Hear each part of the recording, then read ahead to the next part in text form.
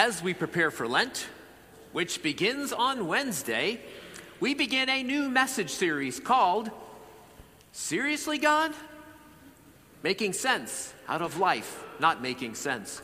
Today's topic deals with the seeing leading the blind. When life doesn't make sense, we may become angry at God or blame God for the trials of life. We don't understand how a good God can let bad things happen. We can feel betrayed by God and hurt by the adverse circumstances of life. Some people, unfortunately, get so angry with God they walk away from church, faith, or anything related to religion. Perhaps you know some people like that. Through this series, we'll examine these thorny issues which hinder our faith and trust in God. We will see that we are not the first ones to struggle with disappointment in God. The heroes of the Bible felt many of the same frustrations with God. They experienced dissonance between a good God and their life's circumstances. For those of you who are back in church for the first time in a long time, maybe you strayed away precisely because of some of the issues that we will address in this series. Maybe you grew up in church. You heard about the rules. Maybe it seemed like God only said no, or you can't do that.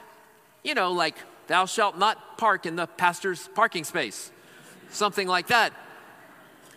God seemed to be the great cosmic cop in the sky. As an adult, perhaps you thought, who needs that? Consequently, the first chance you had, you got as far away from church and God as you could. Or maybe you didn't grow up in church.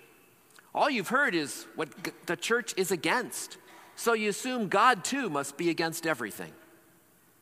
Or maybe you gave up because he let you down. Maybe you gave up on God because you felt like he let you down. You needed help, you prayed, you asked for help, and it seemed like God didn't help. Maybe you feel disappointed with God because you look at leaders, political leaders, church leaders, or your homeowners association, and you think, seriously, God? You allow those people to be in charge? Or maybe you ask, can there be a good God with all the suffering in the world? You look at poverty, illness, homelessness, injustice, and ask, how is this possible? How is it possible to believe in a God who is both all good and all powerful? And lastly, there is the very sensitive issue of death, especially people who die too young. How can God allow that? If one or a few of these issues has driven you away from church or faith, you chose the perfect weekend and the perfect series to join us. These are issues with how we see God, issues which require thought and reflection. The next 6 weeks, we will address these issues. We won't be able to answer every question, but we will see the Bible is not afraid to raise these challenging issues. This series will help you feel good about faith in God while living in our chaotic, perhaps seemingly hopeless world. There are 3 foundational principles as well to keep in mind as we go through this series. First, it makes sense that God does not always make sense. You see, if God is all-wise, all-knowing, and we are limited to our wisdom and knowledge, it makes sense that we don't always understand God's ways of doing things. He understands all of the intricacies of how life works in a way that we can never completely and fully comprehend. All time and space is present to God. We see life through a rather narrow window of time and space. He sees all of history, how it's laid out. We benefit from seeing what has come before us by understanding history, but we don't know what's coming in 10 years, 50 years, or 100 years. God does. God sees all of time and history. A God who thinks like you think, who always makes sense to you, would not be God. He would merely be a reflection of you. It's not a surprise that God does not always make sense to us. It makes sense that we need to deal with the disparity between what we would do if we were God and how God chooses to manage and run the world. So that's the first thing. Secondly, when God does not make sense, we can get to know him better. While we cannot come to understand everything about God, we can grow to know his ways and thoughts, for he has revealed them to us. Catholicism is not a religion. It's much more than that, significantly more profound than that. Catholicism is a revelation of our Lord Jesus Christ. This revelation makes Catholicism true and profound. God first revealed himself to the Jewish people. That's why we call ourselves Judeo-Christians. Over centuries, he instructed the Jewish people about himself. He taught them through the law and the prophets what he valued and how he wanted them to act.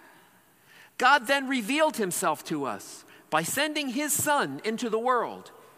Jesus, the Son of God, came to earth to show us God by literally being God, by being love in action.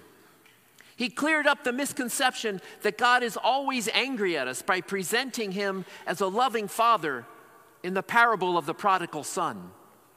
He cleared up the misconception that God only loves certain types of people by telling the parable of the Good Samaritan. He cleared up the misconception that God demands us to be perfect all the time by dying on the cross for us. We would not know any of this if God did not reveal it to us. Today, we hear the ultimate revelation of God, our Lord Jesus Christ, asked in the gospel, "Can a blind person guide a blind person? Won't both fall into the pit?"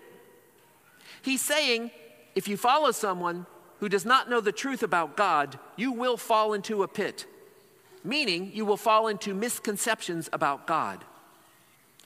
You know how it is. Somebody always influences your views about God or whether God exists. Jesus invites us to follow him and learn from him. This does not mean, though, that we check our brains at the door. God gives us beautiful minds to reflect on his word and his teaching. He invites us to ponder, to think, and reflect on Jesus' revelation, so we will better come to know God's thoughts and God's ways. You may have been turned off by Christianity at some point because amid a senseless situation, a Christian just sort of threw up their hands and says, well, God just works in mysterious ways. While true, that does not mean we should give up trying to understand God. Think about the word theology. The word theology literally means study of God. We study God through our faith seeking understanding. Theology then is faith seeking understanding by reflecting on what God has revealed to us through the Bible and the church. If you have faith in God and seek to understand him, you are a type of theologian. When we encounter an issue that doesn't make sense, we have the incredible opportunity to lean into our lack of understanding and work to understand more of God's revelation. I encourage you, try not to get frustrated, for our lack of understanding is your personal invitation. Our lack of understanding is your invitation to better know the mind and heart of God. When we say lean into God, we're talking about leaning into and toward instead of pulling away from and just saying, I don't understand any of this. This can't be phooey, or whatever your expression may be. Lean in, listen, ponder, think, reflect. Through the Bible, God reveals his heart. Through prayer, the sacraments of the church, and a loving relationship with the Lord, we will better understand God's heart. So lean in. Third, there's a difference between God not making sense and life not making sense. So we encourage you, don't confuse life not making sense with God not making sense. This is what we mean by that. Sometimes life just doesn't make sense. Remember, not everything happening in our life or on this planet is God's will. After all, every time we pray the Lord's Prayer, we're praying, "Thy will be done on earth as it is in heaven." We pray for God's will to be done because it isn't always done. The world, then, is not currently as God wants it or wills it. He's working on it, but there are forces of evil opposing God. Nature itself has been broken and acts in ways that cause destruction and chaos not aligned with God's will.